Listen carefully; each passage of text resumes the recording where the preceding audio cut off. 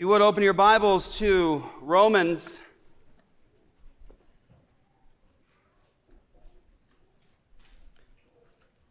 chapter 3.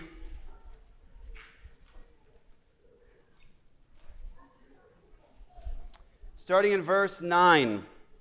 Romans chapter 3, verse 9.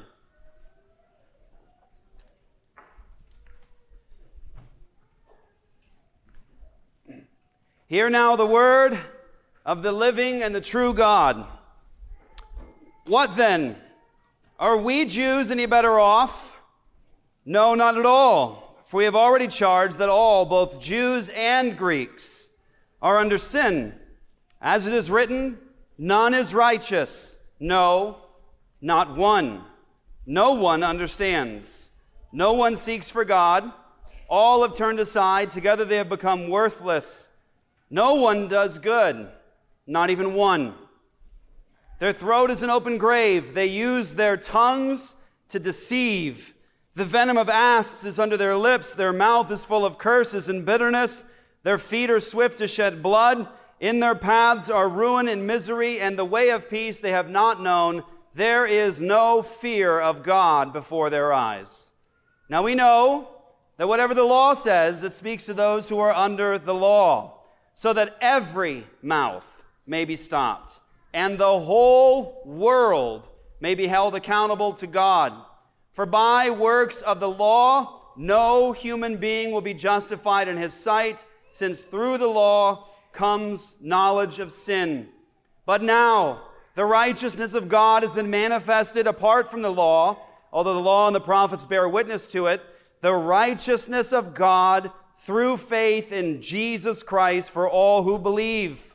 For there is no distinction, for all have sinned and fall short of the glory of God, and are justified by His grace as a gift through the redemption that is in Christ Jesus, whom God put forward as a propitiation by His blood to be received by faith. This was to show God's righteousness, because in His divine forbearance, He had passed over former sins. It was to show His righteousness at the present time, so that He might be just and the justifier of the one who has faith in Jesus. Then what becomes of our boasting? It is excluded. By what kind of law? By law of works? No, but by the law of faith. For we hold that one is justified by faith apart from works of the law. Or is God the God of Jews only? Is He not the God of Gentiles also? Yes, of Gentiles also, since God is one who will justify the circumcised by faith and the uncircumcised through faith. Do we then overthrow the law by this faith? By no means. On the contrary, we uphold the law. Thus far as the reading of God's holy and inspired word, let's pray together as His people. Father, thank You for Your word. Thank You for the salvation that You've freely given to us in Jesus Christ. We have no boast. All we have is Christ. Lord Jesus, You are our everything. We confess You as Lord and King. You're the Savior, and You're the only one that can give life. And so we trust in You. Thank You for the gift of Your word. Thank You for the good news of forgiveness and salvation. Thank You for this gift that is something that You've given, God, that is unearned. Lord, thank You for what You have done in Your people to bring glory to Yourself. And Lord, that we would exalt Your grace and Your goodness. We pray, God, that You'd bless the teaching today, that You'd speak by Your Spirit, that You'd guard my mouth and my heart, my mind from error, that You, Lord, would challenge Your church, change us. Lord, convict us where we need to be convicted. And Lord, give us strength where we need to have strength. Lord, help us to understand Your word so we can communicate it to a world that needs Christ. In Jesus' name, amen. So here we are, the second message on defending some essential Christian truths. I made the argument over the last couple of weeks of preaching that the Christian faith can be known. It can be known and it can be defended. Now, I'd say not very long ago, people wouldn't have had a problem with that, saying the Christian faith can be known and it can be defended. But of course, we live in a day that has made truth subjective. It is what I feel. It is what I perceive. It is based upon my emotions, my story, my experience. And to say that this is right and this is wrong in the modern context brings challenges. It brings conflict. People want to say that they have the right to determine what is true or what is the true Christian faith. And what I've argued is that we are actually commanded in Scripture. I did last week at the opening, Jude verse 3, that Christians are called to earnestly contend for the faith which was once for all delivered to the saints. So we have the Christian faith once for all delivered to the saints. That's first century, guys. And we are called, commanded really, to earnestly contend for the faith which was once for all delivered to the saints. Christians are called by God to speak the truth in love, of course, to defend the truth, to sacrifice yourself for another. We have the examples of the apostles and the leadership of the early church just in the book of Acts, where you see the leadership of the early church, the apostles going into the public square with the truth. And it doesn't come without consequence. It comes many times, you see it, with dramatic consequences. The kind of dramatic consequences, let's admit it, most of the 21st century modern evangelifishes don't want to endure. We have the same message that they had in the first century. We've got the same Spirit of God. We've got the Word of God right in front of us. And so my challenge has been, what's wrong?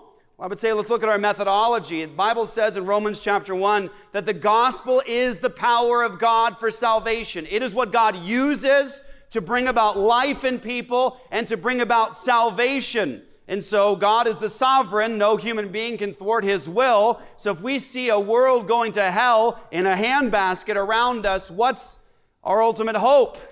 It's in the sovereign God and the message of His gospel that brings life and salvation and peace. But we all understand that in our modern context, in what was once a world that was so impacted by the gospel and the Christian worldview, if we go into the public square, it comes with consequences. You will be slandered. You will be gossiped about. You will be lied about. People will vilify you. And you're in good company if that takes place, because they did the same thing to Jesus, the same thing to the apostles, but it comes with consequences. And Jesus says to His people, "Woe to you when all people speak well of you." Woe to you when all people speak well of you.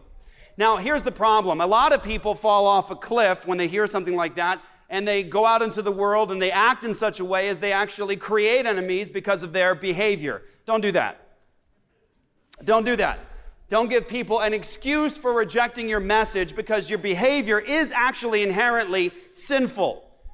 But you should rejoice, like the apostles, when they take a beating for proclaiming the truth and disobeying the government of their day, saying we must obey God rather than men. When they take a beating because they refuse to quit preaching Jesus' name, they say, the text says that they actually went away from the presence of the council in the book of Acts, rejoicing that they were counted worthy to suffer shame for His name.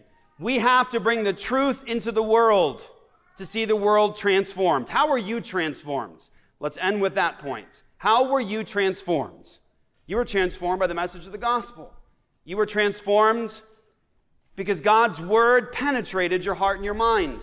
It told you that you were a sinner, that you were broken, that God is one, that He's a holy God, and that your only hope was in Jesus Christ, the God-man, who lived perfectly, righteously, justly, died on a cross for sinners, and rose again physically from the dead. He is ascended and He is seated, and there will be a day of judgment, and your only hope is through faith in Christ. That's how you came to Christ.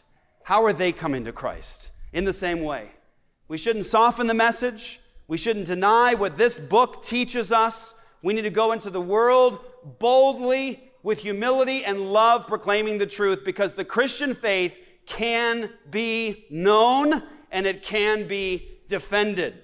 And so that's what I'm going to challenge us with, is just that point, to know these essential truths and to defend them. I talked about the supremacy of the Word, the supremacy of the Trinity, and the supremacy of faith. And what I argued for is that there are so many things in Scripture that count, that matter a lot. They matter a lot. But there are actually things in Scripture that do matter. They do have consequence, but they are not necessarily definitional to the faith. They matter, there's consequences, but these are things that, we should, as Christians, have graciousness towards one another about. We should actually be humble towards one another. I actually, and I know you've heard me say this a number of times, brothers and sisters, but I rejoice over the fact that we have in our body, we're a Reformed body of believers. We have the 1689 London Baptist Confession of Faith. We are hardcore, pipe-hitting, 5-point Calvinists. If there were more points to Calvinism to believe, we would adopt that, and we would make shirts, and we would do cups about it, because God is that kind of sovereign who deserves all the glory. We're there. But we have such a diverse body of believers here, such a diverse body of believers. We come from different cultural backgrounds. There are different colors in this room. We even have believers in this room who aren't necessarily fully on board with the Reformed Baptist Confession of Faith, but they are members here who are outstanding, gifted members, and the ground is level here. We're all serving God together, rejoicing, even with some differences, like say over particular ways to see covenant or particular ways to view baptism, baptismal mode, and I rejoice that we have a body so diverse that is unified around the essentials. We know what the truth is, and we can defend it, and we defend it together. You know, it's funny when you think about what in my own personal history, going out to first really start reaching out to the Mormon community. I just had a passion for them, a love for them. I just love that community. One of the things that you instantly hear when you have your first meeting with Latter-day Saint missionaries is you hear about the First Vision account. The First Vision account where you're told, and by the way, there are multiple First Vision accounts. In early Mormon history, there was no record of a First Vision account. That's something that progressed over time, and even the story changed over time. But you have a general First Vision account you'll get today from Mormon missionaries when they come to your house.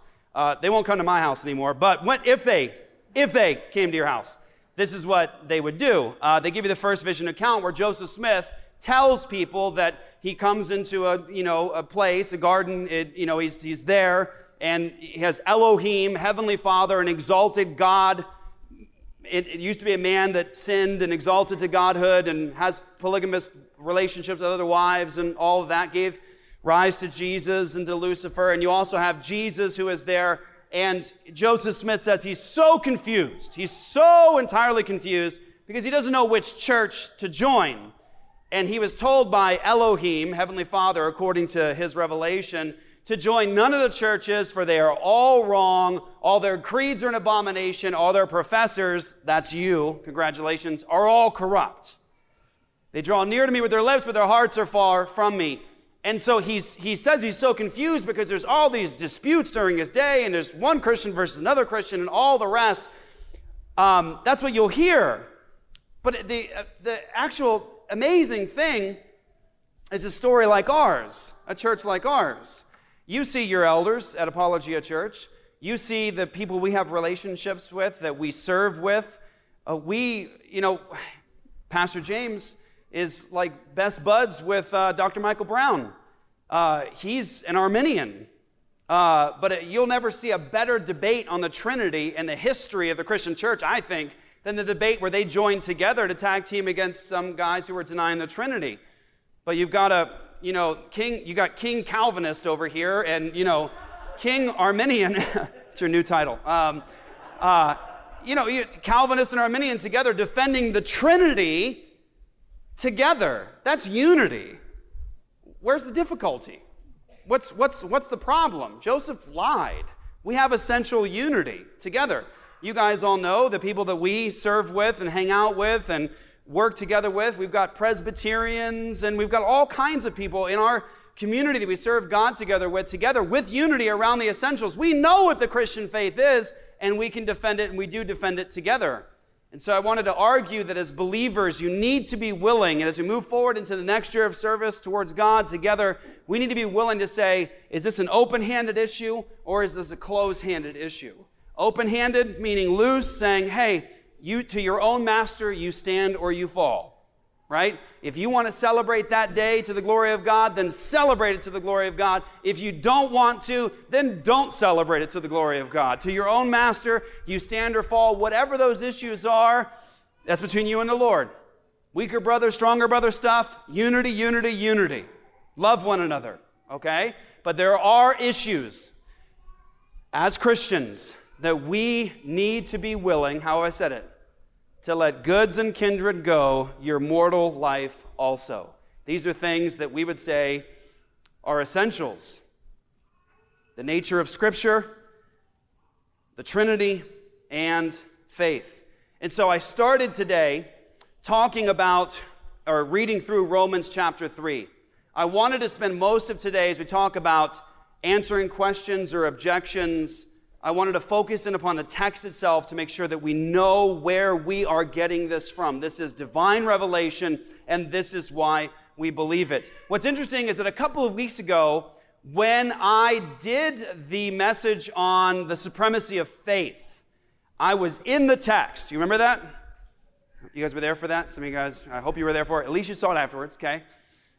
Some of the kids checked out, but we're there. We went through the text. I answered objections. I went word for word. I talked about the important elements of the text, and what's amazing is that after service, I had 2 or 3 people come up to me that were with the Church of Christ, who denies salvation by faith in Christ alone, and they're ultimately built upon a works-based salvation system. And what was amazing is they said they wanted to talk, and I said I'd love to talk. I love it when God brings the fish to the boat. That's always a good thing. Same thing with everyone that goes out there on the sidewalk. It's like, praise God, He's bringing them to us. This is awesome. Don't got to go looking for them. But they came up to me, and they started talking, said they wanted to get together. I said, I'd love to get together with you. And so they told me where they were from. And so I said, yeah, well, today was an excellent message to be in because we went through these important texts. And I said, we would say that you're lost and the gospel that you believe is a false gospel because you say, contrary to Paul, and I went through a little bit of Paul, and immediately the woman who was there said, yes, but James 2 says, faith without works is dead. I said, yeah, it's one of my favorite verses. It's a good one. I said, but what is James talking about? And she goes, huh? I said, well, what is James 2? What is he talking about? What's the context of James chapter 2? And she said, well, that faith without works is dead. I said, that's a verse in James, but what is James 2 about in context?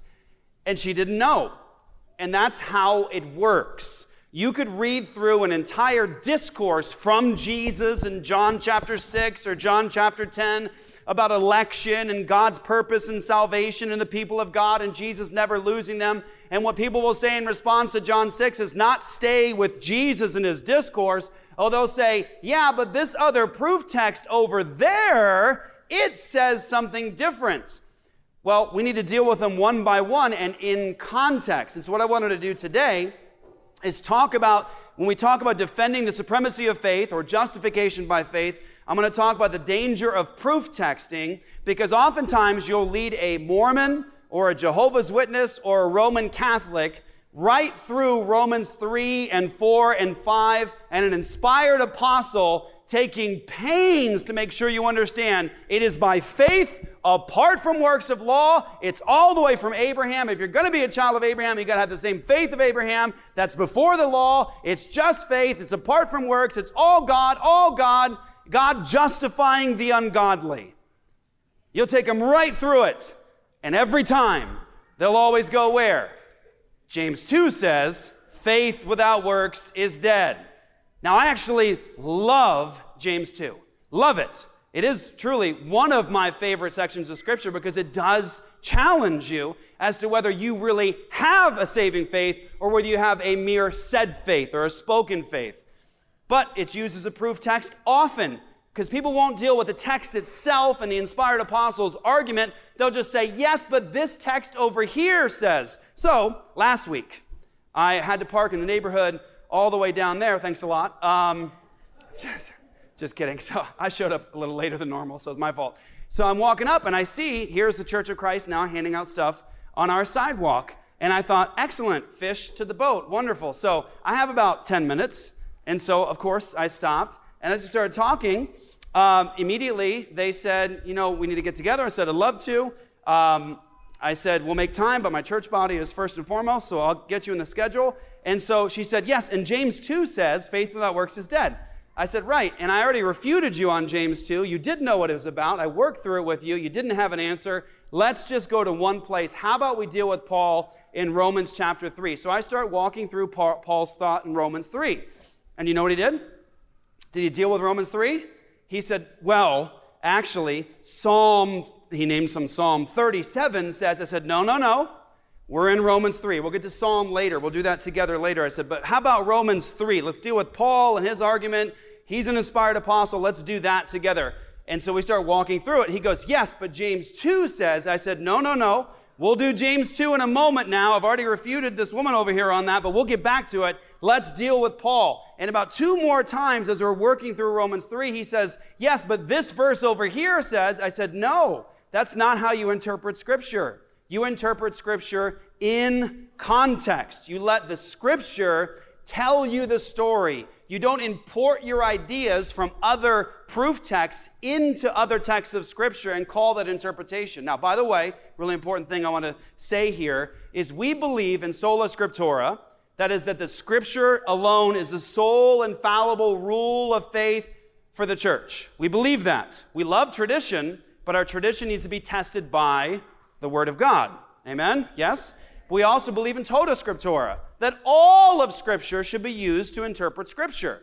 That doesn't mean, however, tota scriptura does not mean, and a lot of evangelicals get this wrong, that if I can find 50 different proof texts across the Bible and pull them together, that's tota scriptura, right? Tota scriptura is all of Scripture interprets Scripture, but those Scriptures all need to be in what? Context. You will do damage to the Word of God, at least attempt to, and pervert it and twist it, if you simply do interpretation via proof text. They need to be in context. That's how you bring the story of God's revelation together. And so, the danger of proof texting. Now, the question to be asked is this, because when we talk about the supremacy of faith, and that we are saved by faith, declared righteous by faith, apart from the works of law, people will always run to the proof text in James, and they'll say, faith without works is what? Let's do it together so we can, let's be like a Pentecostal church today, okay? Faith without works is what? Dead. Very good. Make sure you know that verse. It's important that you do. So the question is, when it's brought up, is the person can't deal with Paul, right? I mean, what Paul is saying there is incontrovertible. I mean, how much more clear could it be? There's none righteous. Well, how about one? Not one. None who does good. No one? Nobody. None who does good. What about all these God seekers? No, there is none who seeks for God. There's none righteous. No, not one. All have sinned and fall short of the glory of God. How much more clear does it have to be that all of humanity, Jew and Greek, that's everybody, Jew and Gentile, the whole world, are all under sin. And they're not righteous, they're not good, they're non-God-seeking. The poison of asps is under their lips, their feet are swift to shed blood, all have sinned and fall short of the glory of God. That takes care of about everybody. And what's the law do, Paul says? He says that it shuts your mouth. The law condemns the world because it shows how much of a sinner you are. So the law can't be used to justify anybody. And so you work through Paul's entire argument where he says that it's faith apart from the works of the law. It's faith where God justifies the ungodly, not the righteous, where God credits to people righteousness apart from works,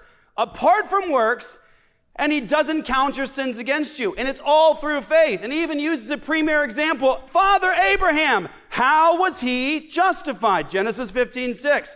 Abraham believed God, and it was credited to him as righteousness. You take them through there, and they say, but yes, James 2 says, faith without works is dead. You sound sad, but okay. Faith without works is dead. So the question has to be asked, okay, is there a contradiction in Scripture?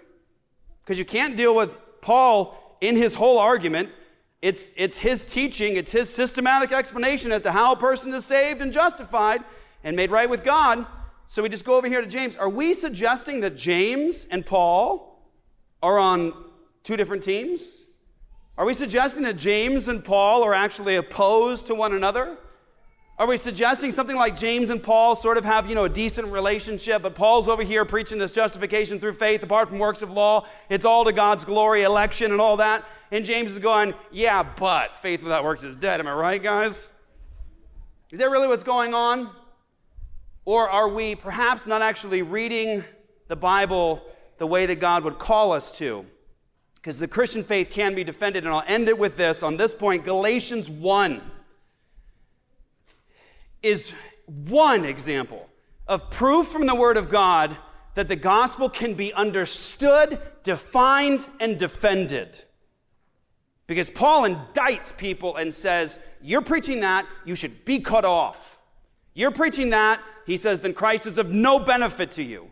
You're preaching that, go to hell. That's what anathema essentially is saying. Anathema, go to hell. May you be condemned to hell forever. Anathema.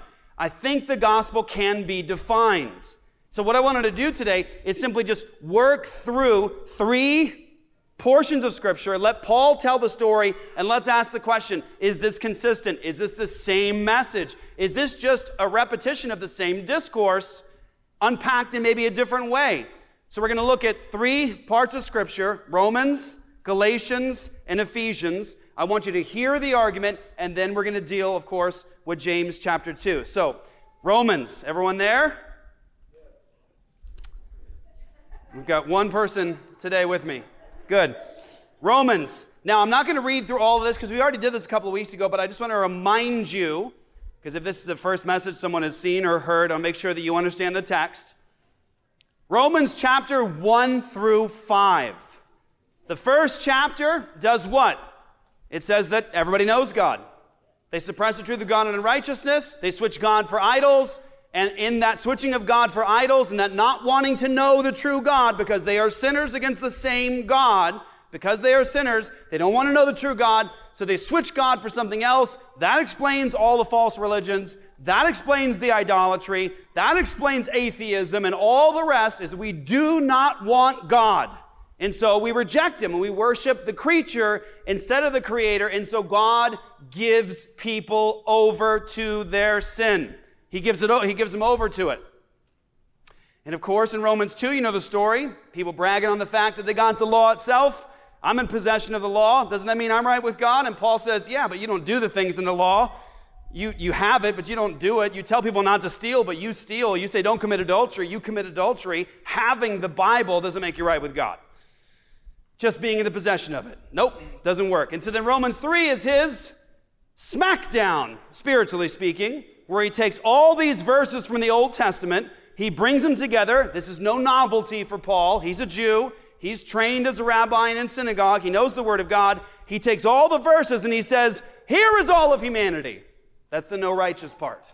That's the no God-seeker part. That's the no one good part. That's what he says. And so his point is everybody is at the same level before the cross. Everybody's a sinner, Jew or Gentile. You're all the same. Everybody's lost. Nobody's righteous. Nobody's good. And so if the problem is a dramatic and complete separation between humanity and God, the only God, the creator of all, how's that get solved? And Paul's point in Romans chapter 3, it's not going to be through the law. What's the law do? It shuts you up, right? Because imagine going before the throne of God and saying, God, I've been trying really hard, led a good life, I think, and so what I'd like you to do, you're a holy God, I'm a sinner, but I've been working really hard. Can you open your perfect law that represents your holy character and judge me by it? Does anybody want to be in that situation? He's a perfect judge. The Bible says numerous places, if you keep the whole law and stumble in one point, you're guilty of the entire thing, right? So you might say, I think I'm all right in this area, and the answer is, no, you're not, probably. You failed somewhere in your heart. You're guilty before God, right? God, I think I want you to accept me because I'm not a thief. And how many instances of thievery would actually show up on the record for any of us, right? Or God, I think we should be good because I'm not an adulterer, and lo and behold, it starts in the heart. How guilty are you of adultery this week? Yeah, real silent there, didn't it? Yeah, that's the day of judgment. That's what it looks like. You want to take God's perfect law and you want to apply it to your life and say, I think I'm doing okay. You're guilty. You've broken. It's a unit. You can't say, I only broke a corner of the window, Dad. I just broke a piece, a chunk really, but it's still there. It's a unit. You violated the law. You're a lawbreaker. Paul's point in Romans chapter 3 is the law is just going to shut your mouth. I mention it because it is a good strategy. In some contexts, it's actually a really good strategy. When you think about our friend with Living Waters, Ray Comfort, when he goes to people on the boardwalk, by the beach, and he says, "Have you ever lied? Have you ever stolen anything, irrespective of its value?" All of that. Because what's it show you? You're a lying, thieving, adulterous, murderous, covetous person. So what is your plea before the judge? Because he's perfect. Perfect. What are you going to plead? So the law shuts your mouth. That's the point of Romans chapter 3, after indicting all of humanity, talking about the law, and then Paul moves in Romans 3 to his discussion about how God justifies people, and he says in verse 21 that the righteousness of God has been manifested, here it is, apart from the law. Apart from the law. Although the law and the prophets bear witness to it, the righteousness of God through faith in Jesus Christ for all who believe. For there's no distinction. For all have sinned and fall short of the glory of God, and are justified by his grace as a gift through the redemption that is in Christ Jesus. How much more clear does the inspired apostle have to be? How am I saved, Paul? Well, it's by his grace as a gift through the redemption that's in Christ Jesus. It's all through faith. It's apart from the law. How much more clear does the apostle have to be? But let's ask this question, because we didn't do this last time. Let's do it now. He uses this word, justified, here quite a bit. Actually, the word for justified and righteousness is the same. It comes from the word group in the Greek, and it's essentially, it's an expansion on the same thing, righteousness, justice. But he has a word here, justified. Justified, declared righteous. It's essentially like righteousified. What's he mean by it? Well, I think to get to the bottom of what the apostle means by it, we should ask the apostle in the same letter. Good idea? Same letter. What do you mean by justified? So if you look here in Romans chapter 3, he's having a discussion of how this justification takes place, apart from the law, through faith, as a gift, by his grace, through the redemption that's in Christ Jesus. What exactly does it mean? What context is he in? Well, clearly we have the context, you're the sinner. You're the broken one. You're the enemy of God. You're the hater of God. Romans 1. So the problem here for Paul is he's trying to solve the problem of the relationship between the sinners down here and God who is here. The context is sinner and God. How does it take place? How does God deal with the sins of the sinner? How does he do it? The context, I'm doing this on purpose, you'll figure out why in a minute, is sinner and God. The context is between God and man for Paul in Romans 1 through 5 especially. It's between God and man. But what's he mean by justified? Let's ask him. Go to Romans chapter 8. So move over and you see just this beautiful moment where Paul, he actually talks about, we call it the golden chain of redemption. But I'm going to read that so you can get it together, because this is Paul sort of like coming to a climax now. He's been like Romans 1, 2, 3, 4, 5, justification in Christ, no condemnation, eternal life.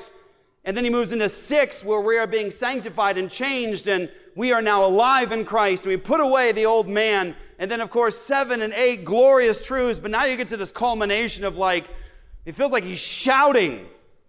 And in Romans chapter 8, he says, verse 28, "And we know that for those who love God, all things work together for good, for those who are called according to his purpose."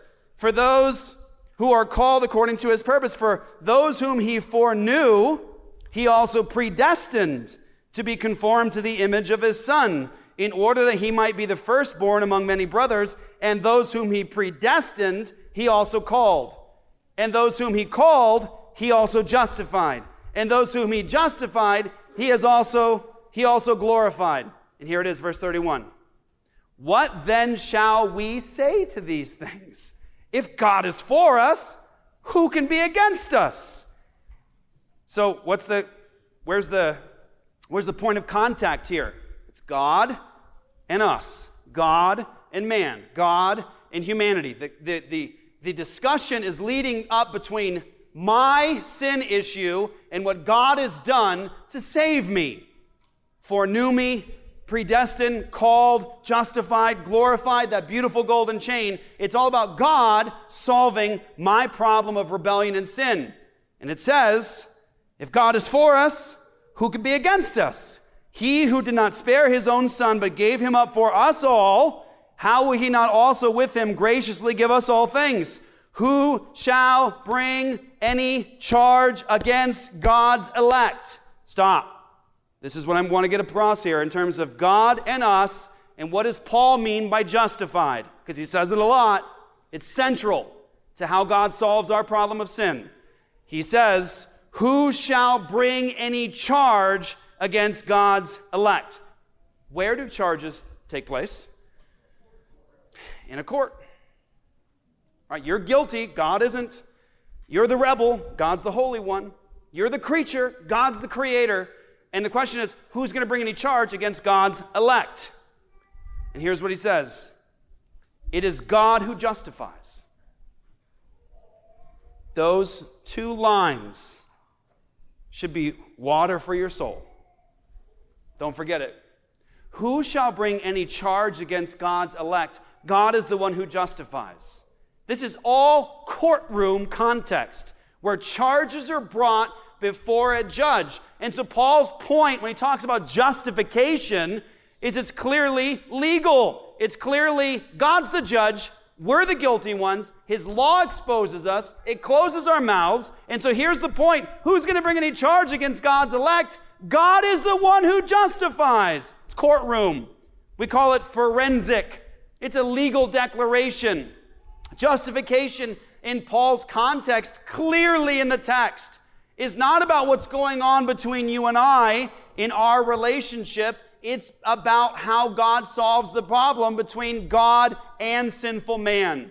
God is the one who justifies. It's courtroom. It's the context of a legal declaration. God has justified you.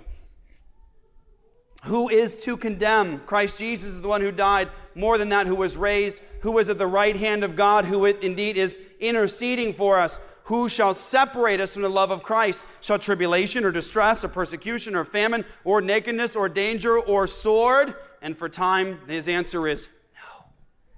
No.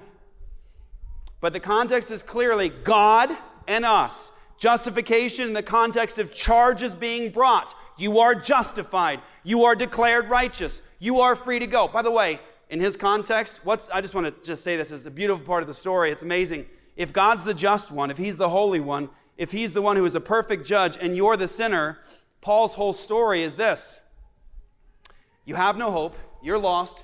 You aren't a seeker of God. You have nothing to bring before God. The law is going to do nothing but shut you up. And so what God does is he gives Christ, who is a full diversion of his wrath in your place. So Jesus takes all the wrath and justice of God in your place. And God does that so he might remain a just God. Because he's not just letting your sins go. He's dealing with them in another. And he's the one who justifies the one who has faith in Jesus. And so how does he do it? How do you come into a courtroom and a judge, is he willy-nilly just letting people go? Like flowers out of a hat, right? You're free to go, you're free to go, you're free to go. That's fiction. And an indication of a false religion. Because if you have a religion where their God is just letting people go with no justice done, then you found your unjust God, your false God. Only the God of the Bible actually deals with human sin. God doesn't just simply say, I choose to forget it. He does not remember your sins anymore because they've been dealt with. It is finished. That's the beauty of the gospel. So that you stand in God's court hiding in another. You stand in God's court clothed in the righteousness of another. That's Paul's whole argument, but get the point. Ready? Let's see if you're tracking. Okay, see if you're tracking. The context is between God and who? Man. God and humanity. It's between us. And justification is a forensic declaration. You are declared righteous. Charges are brought, and God is the one who justifies. He deals with the charges. It's legal. That's Paul. How is this problem going to be solved between God and humanity if nobody is righteous? And the law cannot justify anybody. That's Paul's entire discussion. Now note something, watch, and you can read me, check this later, you'll see. Romans 1 through 5 is Paul talking about sin. The law can't justify. Abraham's the supreme example. Genesis 15:6. How did Abraham get justified? He believed God. But what else? He believed God, and it was credited to him as righteousness. Well, yeah, but wasn't there circumcision? Didn't he do that obedient thing? Yeah, but that was after he was justified. Well, maybe it was when the law was given. Nope, sorry, hundreds of years before Moses. So how was Abraham justified? Paul's whole argument is that he was justified through faith, and that's it. Before anything else was done. Before circumcision, catch this, years and years and years before he offered his son Isaac on the altar, and long before the law was given to Moses. So how was Abraham justified? Through faith. That's Paul's whole argument through Romans 1 through 5, and that we are in one of two humanities. Adam, fallen, condemnation, or you are in Christ, where there's a gift of righteousness and eternal life. And then Paul does what? Here it is. Catch this. It's a consistent message. Then Romans 6. Paul says, "What shall we say then? Shall we continue in sin so that grace may abound?" What's Paul's argument in Romans 6? No, because if you have been justified, you are in Christ. And if you're in Christ and not in Adam, if you're in Christ where there is righteousness and eternal life, then you've also died and been raised from the dead. It's a consistent message. For Paul, it's election, predestination, God's purpose, God's calling, God taking sinners and justifying them, God putting people into Christ, God raising people to newness of life, to live in a new way, filled with God's Spirit. It's a consistent message. Just read Paul's letters. You'll see the same thing being enunciated over and over and over. But that's his point. And then you get to Galatians, where he defends it. I'm not going to go through the whole book. I'm just going to show you points of contact to read later in context to see the argument is consistent and the same for Paul. It's really the same message, unpacked in different contexts, applied sometimes in different ways to circumstances. But in Galatians chapter 1, what do you have? Chapter 1, he's dealing with a false gospel.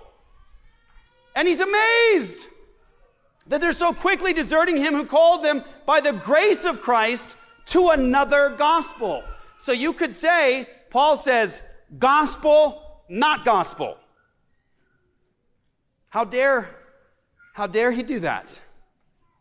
How dare he enter another person's space and question their story, right? Oh, I hate the way we talk today, right? He says, this is the truth and that's not. If I preach a gospel contrary to the one that I gave you, there's a gospel that's the real one. This saves. This is the power of God for salvation. If I come back, Paul, I know you love me.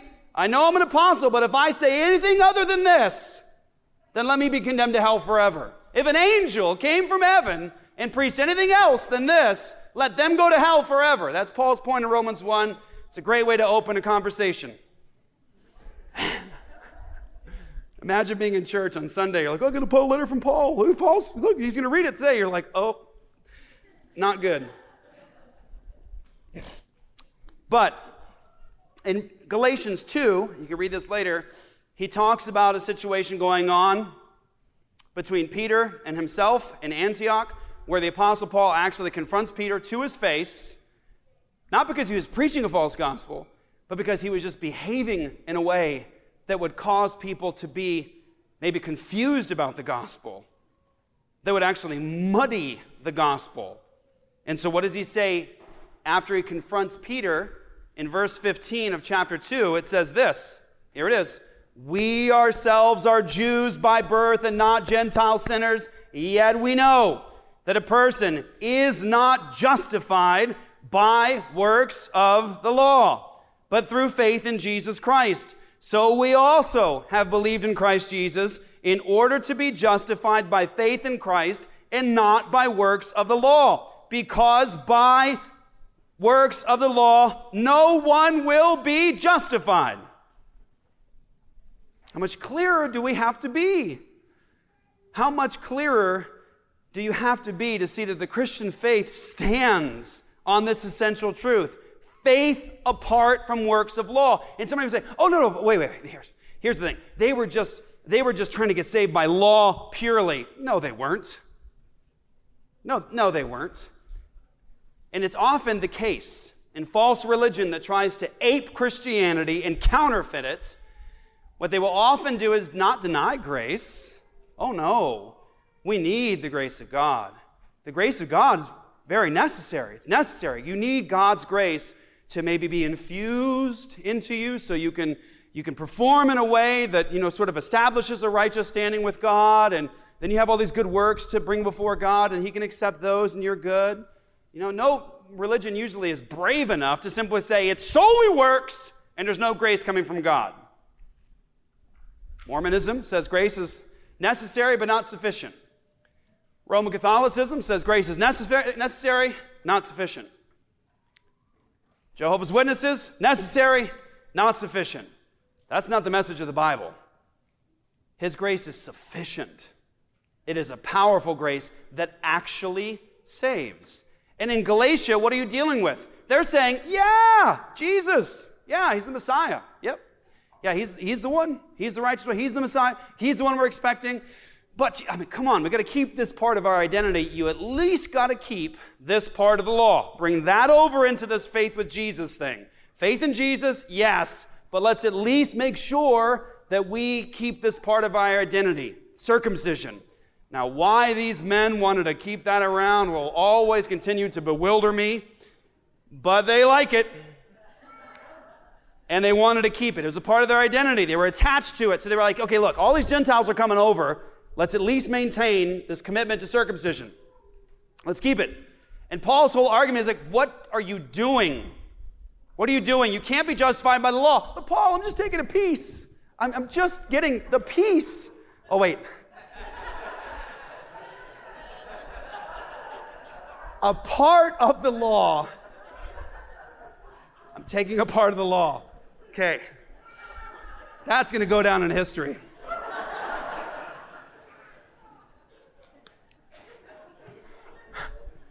Okay. Back at it. I'm taking a portion of the law over here and I'm applying it to faith with Christ, and Paul is arguing against that. He says, we have believed in Christ Jesus in order to be justified by faith in Christ and not by works of the law, because by works of the law no one will be justified. Now watch what he does. He continues the thought. He says, but if in our endeavor to be justified in Christ, we too were found to be sinners, is Christ then a servant of sin? Certainly not. For if I rebuild what I tore down, I prove myself to be a transgressor. For through the law I died to the law, so that I might live to God. I have been crucified with Christ. There it is again. See? Same consistent thought for Paul. Different context, explaining it in a way that applies to their context. He says, I've been crucified with Christ. It is no longer I who live, but Christ who lives in me. And the life I now live in the flesh, I live by faith in the Son of God, who loved me and gave himself for me. Ready for the punch? I do not nullify the grace of God. That's the point. I'm not going to void God's grace. How? I don't want to do that, Paul. How would you place a void stamp over the grace of God and salvation? How'd you do it?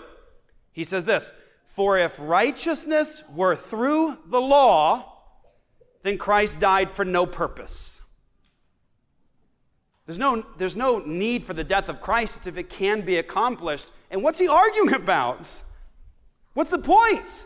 It's people who are saying, yeah, grace, yeah, sure, but just keep this part of the law. He says, void. Grace, gone. from that message. If you're saying that's how people are going to be justified, just bring this thing over from the law, he says, then you void the grace of God. Now watch how he expands the thought some more. Chapter 3, verse 1. O foolish Galatians, who has bewitched you? It was before your eyes that Jesus Christ was publicly portrayed as crucified. Let me ask you only this. Okay, so for Paul, this is a big deal. He's saying, just answer this one question for me. Just this one. He says, did you receive the Spirit by works of the law or by hearing with faith? Paul is an inspired apostle. He is also a master at argumentation. He really is. So he's saying, okay, let me bring it down some more for you. I have one question for you, just one. How'd you receive the Spirit of God? How'd that happen in your life? How'd it happen? Was it through works of the law? Did you do something for it? Or did you simply hear the message of the gospel and believe? How did it happen? And every Christian in Galatia who knows the grace of God and is saved knows they heard the message of the gospel. They believed in Jesus. How did it happen? How did you get connected to the Spirit of God in your life? Was it through works? Did you do something for that? Or did God do this? Was it by His grace? Did He accomplish this? Hearing with faith. And so, he says, having begun by the Spirit, are you now being perfected by the flesh? Did you suffer so many things in vain, if indeed it was in vain? Does He who supplies the Spirit to you and work miracles among you do so by works of the law or by hearing with faith? And same conversation for Paul. Here it is again, verse 6. Just as Abraham believed God, and it was counted to him as righteousness. There's his anchor. Abraham, Father Abraham. How did it happen? He believed God. It was credited to him as righteousness. Know then that it is those of faith who were the sons of Abraham.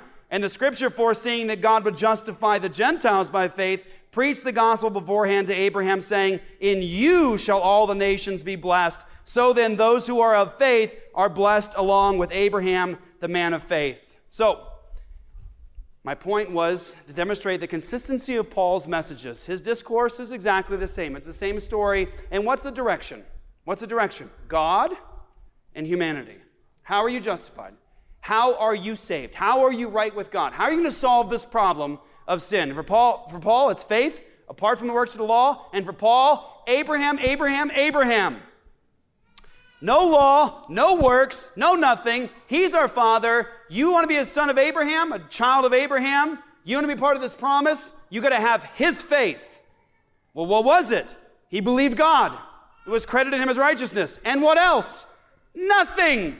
He believed God, and it was credited to him as righteousness. Mark it down.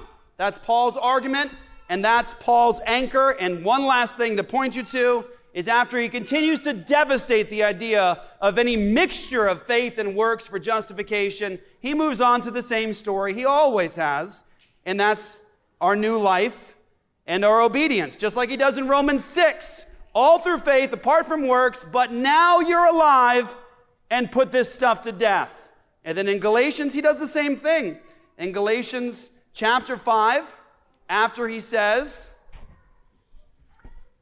in verse 2, look, I, Paul, say to you that if you accept circumcision, Christ will be of no advantage to you. I testify again to every man who accepts circumcision that he is obligated to keep the whole law. You are severed from Christ. You who would be justified by the law, you have fallen away from grace. Note something in his argument, because we're going to see in a moment in James. Did you hear him? Look at him right again. Verse 3, I testify again to every man who accepts circumcision that he is obligated to keep the whole law. You see how the apostles, you're going to see how they see this together. You're going to accept this one. If that's how you want to be justified, you better do the whole entire thing. If that's really what you're setting your heart on, that's how I'll be right with God. He says, all right, you accept this. That's how you want to be justified. You now are under obligation to keep the whole law. How are you doing? Fail. It's over. But that's his argument. But after he moves from there, he says in verse 16, but I say Walk by the Spirit, and you will not gratify the desires of the flesh, for the desires of the flesh are against the Spirit, and the desires of the Spirit are against the flesh, for these are opposed to each other to keep you from doing the things that you want to do. But if you're led by the Spirit, you are not under the law. Now the works of the law are evident: sexual immorality, purity, sensuality, idolatry, sorcery, enmity, strife, jealousy, fits of anger, rivalries, dissensions, divisions, envy, drunkenness, orgies, and things like these. I warn you, as I warned you before, that those who do such things will not inherit the kingdom of God. But the fruit of the Spirit is love, joy, peace, patience, kindness, goodness, faithfulness, gentleness, self-control. Against such things there is no law. And those who belong to Christ Jesus have crucified the flesh with its passions and desires. Same thing, same story. You're a sinner. You have no hope. God does this by His grace, through faith, apart from works, in Christ, eternal life, righteousness, in the Spirit now, raised from death to life. And now, what's He say? He says, now what? You live in a new way. How? Because you're alive. Because you've been crucified with Christ. Yet it is no longer I who live, but Christ who lives in me. That's a consistent story for Paul. Now you're at the end of Galatians. Let's look at Ephesians real fast. Is he telling the same story? He is. And this is truly one of my favorite sections of Scripture. It was funny. I think it was a week ago or a week and a half ago. I was with my family. It was some morning, and we were doing the Bible reading challenge. It was my instruction was given to me that we were just simply to read Ephesians chapter 1, verse 1 through 6.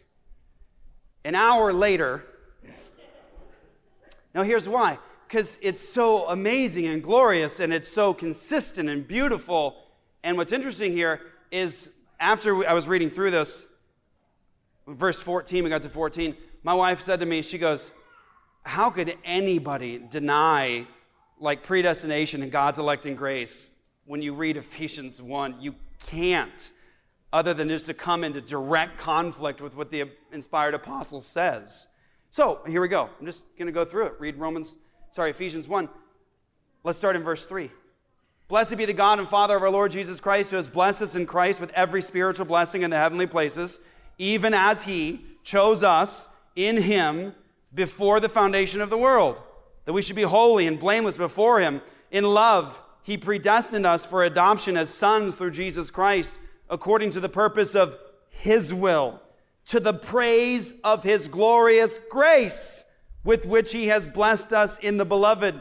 In Him we have redemption through His blood, the forgiveness of our trespasses, according to the riches of His grace, which He lavished upon us in all wisdom and insight, making known to us the mystery of His will, according to His purpose, which He set forth in Christ as a plan for the fullness of time, to unite all things in Him, things in heaven and on earth. In Him we've obtained an inheritance, having been predestined according to the purpose of Him who works all things according to the counsel of His will, so that we who were the first to hope in Christ might be to the praise of His glory. In Him you also, when you heard the word of truth, the gospel of your salvation, and believed in Him, were sealed with the promised Holy Spirit, who is the guarantee of our inheritance until we acquire possession of it to the praise of His glory. How you like that? You don't even need to preach about it. Just read it. How's that not water for your soul? How does that not satisfy you? This is all God. It's His purpose. He does this. He'll keep you. It's a guarantee. He's going to do this.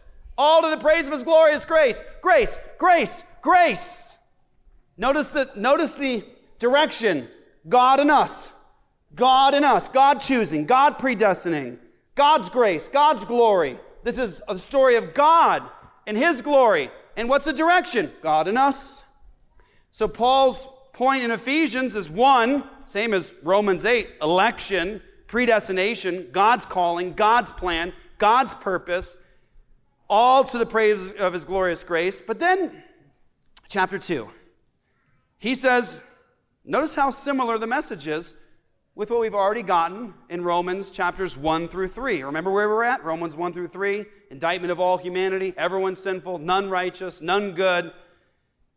Ephesians 2, verse 1, and you were dead in the trespasses and sins in which you once walked, following the course of this world, following the prince of the power of the air, the spirit that is now at work in the sons of disobedience, among whom we all once lived in the passions of our flesh, carrying out the desires of the body and the mind, and were by nature children of wrath, like the rest of mankind.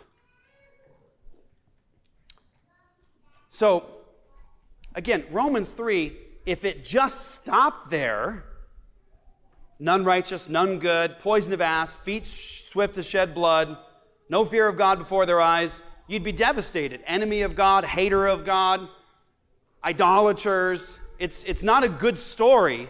But then Paul in Romans 3 says, but now, right? Here's the bad story. This is where you're really at, and you have to accept it. But now, that's what he says. But now, and he tells the story of Christ and the cross and God's justice and him justifying the ungodly. And here, he says, you were by nature children of wrath, like the rest of mankind. He says, but God, being rich in mercy, because of the great love with which he loved us, even when we were dead in our trespasses, made us alive together with Christ. By grace you have been saved. Can I just have you pause there for a second? You want a good working definition of what is Paul getting at when he talks about grace? How effective is it? And what's it really like? He says, here it is. You were dead, by nature a child of wrath, just like everybody else. You were dead, and God made you alive. By grace you've been saved. So what'd you do for that? I don't know, kind of laid around dead? What were you actively involved in? What were you sowing into the world as seeds of righteousness, and how were you obeying? Paul's like, no, you're stinking, rotting corpse. You're dead. God made you alive. By grace you've been saved. Someone says, wow, that seems nuts. That seems like over-the-top grace. That seems like really undeserved grace, like a powerful, effectual grace. Yeah, that's the point. And that's why you don't get to boast about anything, and neither do I. Because no one's before the throne of God ever for all eternity saying anything about themselves because they know the context. No, I was dead, stinking, rotting, dead. I had nothing. I wasn't seeking for God. I wasn't good, and God did this. He did this. He gets the glory. Here's what he says. Again, consistent story for Paul. By grace you've been saved, and raised us up with him, and seated us with him in the heavenly places in Christ Jesus, so that in the coming ages he might show the immeasurable riches of his grace in kindness towards us in Christ Jesus. And this is the famous verse, right? For by grace you have been saved through faith. And this is not your own doing. What? The grace and the faith. This is not your own doing. It is the gift of God, not a result of works, so that no one may boast. For we are his workmanship, created in Christ Jesus, for good works, which God prepared beforehand that we should walk in them. There's the consistency. There it is again. Election. We're lost. God saves. Praise of his glorious grace. Same things, same themes of grace and faith, God saving us by grace through faith. It's not our doing. And what's it always lead to in Paul's thoughts? We're getting to James right after this. What's it always lead to in Paul's thought? Every time. New life, obedience. Right? Every time. It's salvation through faith alone, grace, God, God, God. He does it. He gets the glory. And it leads to new life, obedience. This is not Paul versus James. This is Paul in context, saying the same gospel over and over. And I want to say this is very important. Paul couldn't be clearer. It's the same message. Did you hear it? Through and through. It's the same story. It's just repeating it in different contexts. When he says that this is the gospel and that's not the gospel, you're hearing what his gospel is. You just heard it. Explained and defended. That's his gospel. If you don't believe that, you're condemned. You're still in your sin. Because that's his gospel. That's the gospel he taught. This is the gospel he defended. This is the gospel he defined. This is how Paul explained it. This is his explanation of it. And so, we need to make sure that we're able to come into a world that is hostile to the Christian faith, many counterfeit versions of the gospel, many of those who ape Christianity, and we need to be able to walk people through the inspired revelation of God. This is the gospel. Do you agree with Paul's explanation of the gospel? But there's always someone lurking in the corner, right? And they're always ready. Like they're listening to Paul, they can't respond to Paul, they can't answer Paul, they have a real problem with that predestination and election stuff. That's for another day in Leighton Flowers or something, but they're like ready to throw it out. And they say, yes, but faith without works is what? Dead. Isn't that exactly what the Apostle Paul is explaining when he explains the gospel and how God justifies us by grace through faith? And he says, now you're crucified with Christ in the Spirit, and now you put these things to death. Isn't that exactly the same story that Paul is saying? Are James and Paul really going different directions? Are they in different lanes? The answer is no. The answer is, you need to read James in context because it's exactly in line with what Paul is teaching. Now, I asked you a question on purpose because it's vitally important to get, and it's missed by cultists and those who want to distort the Word of God and deny the gospel itself. I asked you the question of direction for Paul. It's God and what? Man. How does God solve my problem between him and I? How's God solving this problem directionally between him and I? I'm the sinner, he's the holy God. I'm the lost one. How am I going to be declared righteous by the one where there are charges and I am guilty? That's Paul's direction. It's God and the enemies. It's God and the children of wrath. It's between us and God. Let's move to James 2. And James is the brother of Jesus, so I'd say he's a fairly reliable source. James chapter 2 is where we're going to be, and we'll finish. Now, first thing, when we go to this Bible, this revelation of God, it's incredible. It spans about 2,000 years of composition, multiple different authors, multiple locations, multiple different genres of literature. You have Paul in Romans. We would call that didactic literature. In other words, it's systematic. He's teaching. He's saying, here's a category, here's the thought, move through it. He's using logic. He's challenging with propositions, and he's defending himself. He even has imaginary opponents in the background where he's dealing with the imaginary opponents. It's systematic, didactic teaching. You have other kinds of literature, like you have wisdom literature, like, say, the book of Proverbs.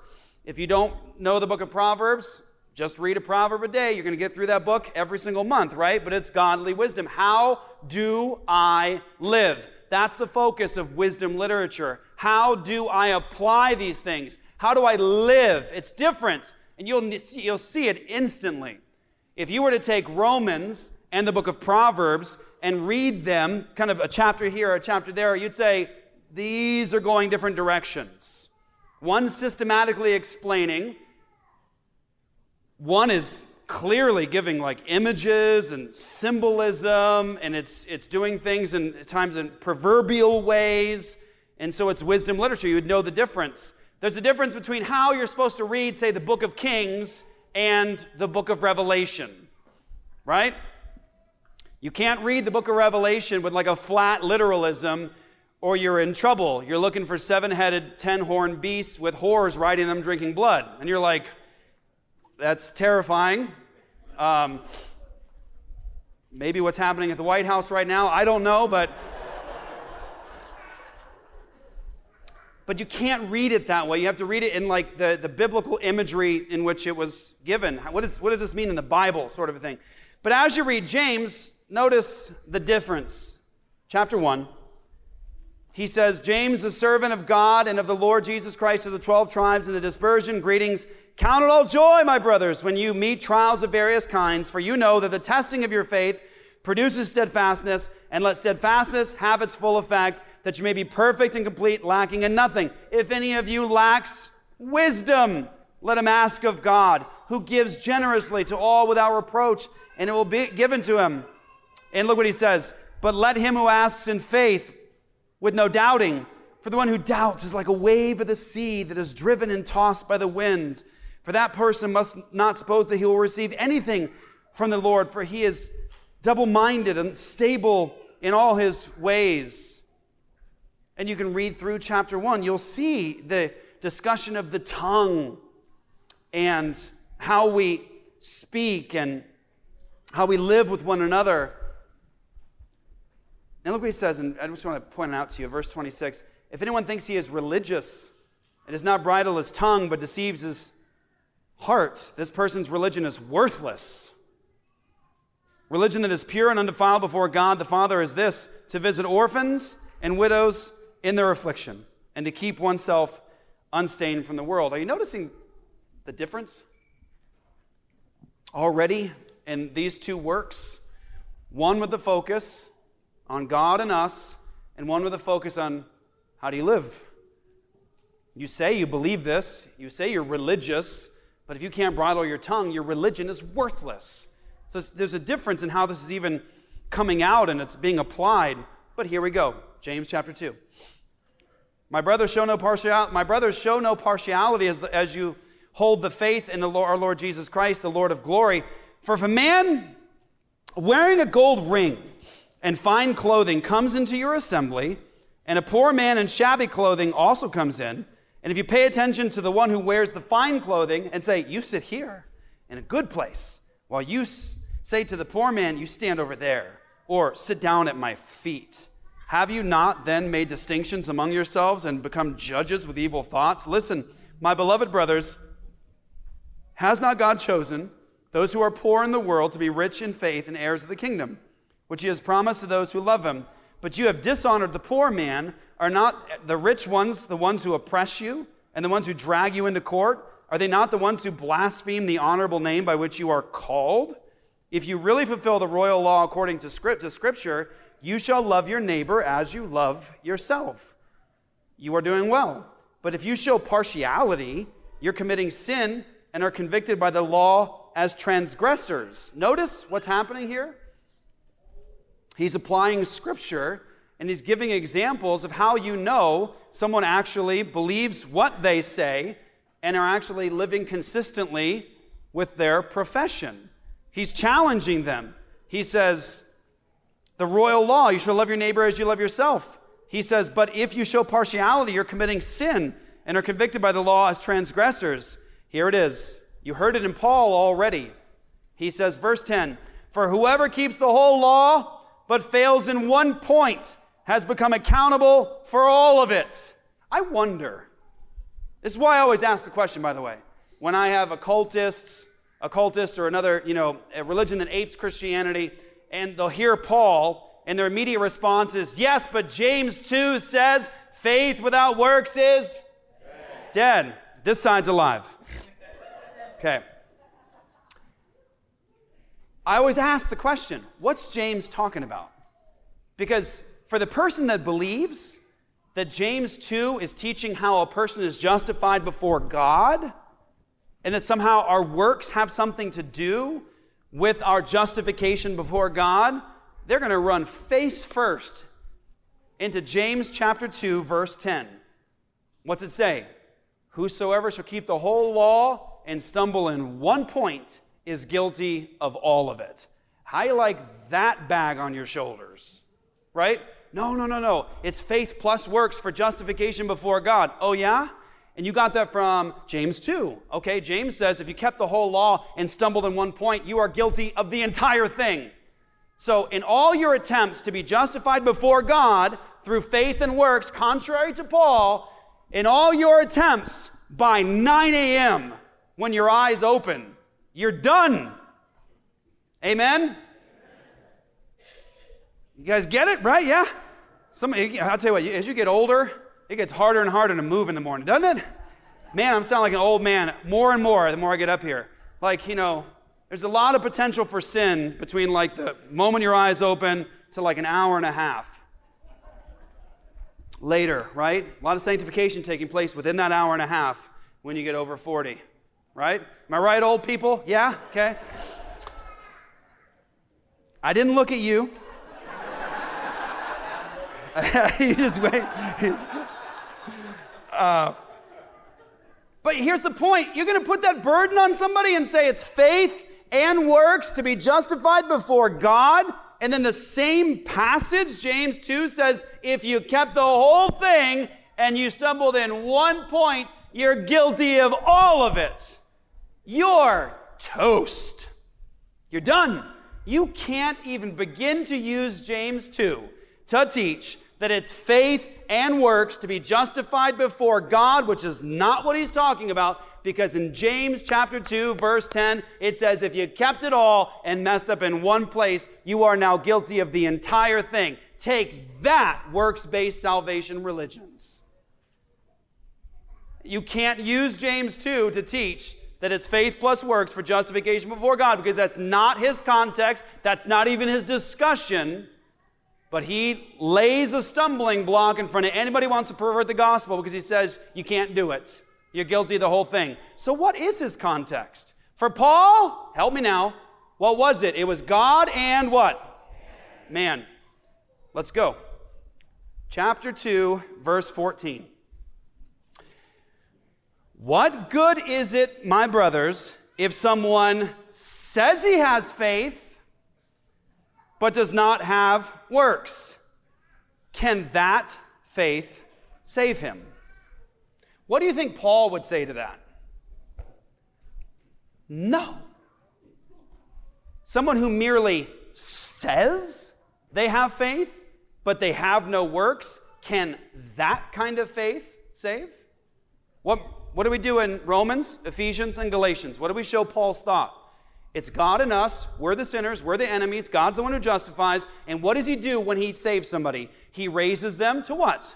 Life. And they are crucified with Christ. They have an old self and a new self. Now they're in the Spirit, and now they live in a new, obedient way. So when James asks the question, what good is it, my brothers, if someone says he has faith, but does not have works? Can that faith save him? So where's the direction now for James? He's looking across, and he's saying, examine. Someone has a said faith, they say they have it, but then nothing. He says, can that faith save? Someone who merely has a profession, but they have nothing that happens. There's no fruits. That's his realm. That's where he's arguing. He says, if a brother or sister is poorly clothed and lacking in daily food, and one of you says to them, go in peace, be warmed and filled, without giving them the things that needed for the body, what good is that? So also faith by itself, if it does not have works, is dead. So here's the question for James. What saves? Dead faith or living faith? For James, that's the context. This has nothing to do with this discussion that Paul's having between the just judge and the enemy down here. How's the problem solved? James's discussion isn't about this direction, what takes place for God to justify the ungodly. James's discussion is simply this. What kind of faith saves? Dead faith, living faith. Can someone simply say they have faith and then nothing happens and that kind of dead faith saves? How many of those people have you met in your life that said that they believe in Christ, there's no love for God, no love for his word, no love for the church, no desire to pursue Christ, nothing. They just have, yeah, sure, I'm a Christian. How are you a Christian? One time I stumbled across this tract in the bathroom and I saw the back of it and it said, "Do you want to burn in hell forever?" I said, "No." It said, "Then read this prayer." And I read that prayer, so I'm saved. So they have a profession of faith. James's point is this: look, if somebody is destitute and starving and they come to your door and you're like, "Go, be warm, well filled," and you slam the door in their face, what's that guy thinking? The destitute poor guy, that guy? What's he thinking? You liar, right? If you're going to say to the guy, "Yes, I hope all goes well for you, be warm, be filled," and you slam the door, they don't buy it. You're just lying. You're lying. And James's point is this: faith without works is a dead faith. Now, what kind of faith saves? Real faith. Living faith. And so he goes on, verse 18, "But someone will say, 'You have faith and I have works. Show me your faith apart from your works, and I will show you my faith by my works. You believe that God is one. You do well. Even the demons believe and shudder.'" That is powerful. And I think it's the point. It's the point. Someone says, "I believe all that." Sure, it's all true. Yeah. Guess what? The demons also believe all that. They would acknowledge it's all true. There's a difference between saying, "Yeah, that's true," and someone actually coming to God to save them. See, even the demons know it's all true. They know this Bible better than most of us. They've been around for a long time. They've probably sat through a lot of preaching, trying to be disruptive, and all the rest. They know this book, and they know it's all true. They know the Trinity is true. They know justification through faith is true. They know it's true, true, true. They'd acknowledge every point of it, and they'd ace every test, every theological exam. They believe it all. It's the truth, but they don't believe in Christ. They won't trust him. So merely saying, "I believe," that won't work. And so he says this: "Do you want to be shown, you foolish person, that faith apart from works is useless?" Remember, for Paul, where was his anchor? We're almost finished. I know I'm going long today, but it's straight Puritan Sunday today is what it is, okay? It's my hope to train you and equip you, okay? So I'm not on a clock here. Sorry. So for Paul, what was it? Abraham, Abraham, Abraham. Now, help me and you'll figure this all out right now. For Paul, when he uses Abraham as an argument, Genesis 15:6, he says what? Abraham believed God and it was credited to him as righteousness. What was his whole argument? Is when did that take place for Abraham? It took place before circumcision. It took place many years before he offered his son Isaac on the altar. And it took place hundreds of years before the law was given through Moses.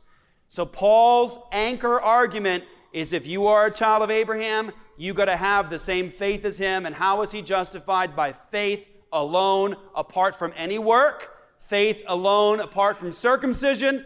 Faith alone apart from Isaac. Faith alone apart from law. That's his argument. But watch what James does here. He says, "Do you want to be shown, you foolish person, that faith apart from works is useless? Was not Abraham our father justified by works when he offered up his son Isaac on the altar? You see that faith was active along with his works, and his faith was completed by his works, and the scripture was fulfilled that says Abraham believed God, and it was counted to him as righteousness." Wait a minute. Paul and James aren't even at the same point of Abraham's life in this discussion. Did you note that? For James is saying, do you want to see it? How do you know that Abraham believed God? He offered his son Isaac on the altar. So for James, that's what he says. How do you know that Abraham believed God? How do you and I see that his faith was alive and not dead? How do you know? Because he offered his son Isaac on the altar. That's how you know that he had faith, because he offered his son Isaac on the altar. But brothers and sisters, we're talking like 20 years after Paul's discussion about Abraham believing God and it credited him with righteousness. Now, here's where it gets tough, right? Because note what he says. He says, And Abraham believed God, and it was counted to him as righteousness, and he was called a friend of God. You see that a person is justified by works and not by faith alone. Well, considering the fact that James and Paul are teaching exactly the same story about faith and obedience and a new life, and considering the fact that James and Paul are at two different points of Abraham's life, it'd be appropriate to ask the question, in what sense is James using the word justified? Here's the problem, and this is a dangerous game to play when you're interpreting the Bible. Sometimes people will see a word in the Bible and they go, that's what the word means, and then they take it like peanut butter and they go everywhere, right? Everywhere. You see, in Paul's context, Romans 8, it was about charges, God is holy, us is guilty, and God justifying, that is declaring righteous. But if you read Matthew 11:19, you'll see an example of Jesus using the word justified that has nothing to do with legal and declared righteous. You know the famous scene where Jesus is being accused, he's being slandered, and Jesus says, wisdom is justified by her children. Huh? Now, if I take the understanding of Paul's use of justification and I put that into Jesus there, wisdom is declared righteous before God by her children, how does that work? We use it all the time, don't we? When we say, you're just trying to justify yourself, right? Or we say, hey, that guy was vindicated. What he did, he's vindicated, right? He's shown to be right. So the word justified can mean vindicated. Now, I would argue, especially because of the context of James here, that's exactly what he's saying, because notice what he's doing. He's saying, Abraham believed God. He says, how do you know? He offered Isaac on the altar. So you see that a person is vindicated by their works and not by faith alone. In other words, how do you know somebody believes, truly believes, and they have living faith and not dead faith? How in the world will you and I, on this level, know that someone has living faith? Answer, by what they do. They will be vindicated that they have living faith because of what you see. And that's James' point. James isn't even in the discussion with Paul about how a person is justified before God. He's asking the question, what saves? Dead faith? Living faith. How do you know someone really has living faith? By what they do. Like Abraham. He believed God, it was credited him as righteousness. And how do you know? Because about 20 years later, when God commanded him to do something, he offered his son Isaac on the altar. And that's how you know. Do you see it? Praise God. Okay. So I was encouraged it as a strategy when you walk through the gospel and how a person is justified before God.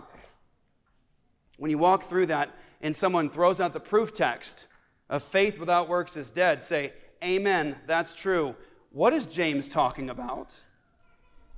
He's talking about living faith versus dead faith and how you know someone has living faith. He's not talking about how you're justified before God. He's talking ultimately how you're justified before men, that you have real faith. Now, this verse isn't a challenge to a context like ours that believes that God raises people from death to life and that they live in a new way. Do you know who this verse is really for? It's for the modern-day evangelical that thinks they can merely say they have faith in Jesus and then nothing happens. That's who James 2 is directed towards. Not a faith or an expression of the faith that says it's faith alone and Christ alone, all to the glory of God alone. He saves people and he transforms them and changes them throughout the duration of their lives. James 2 isn't an indictment on that kind of faith and proclamation. It's an indictment upon those who have a mere said faith that is really a dead faith. Let's pray. Father, I pray you bless the message that went out today. I pray that you'd allow us as a church to proclaim this message with power and humility and love to a lost world. In Jesus' name, amen.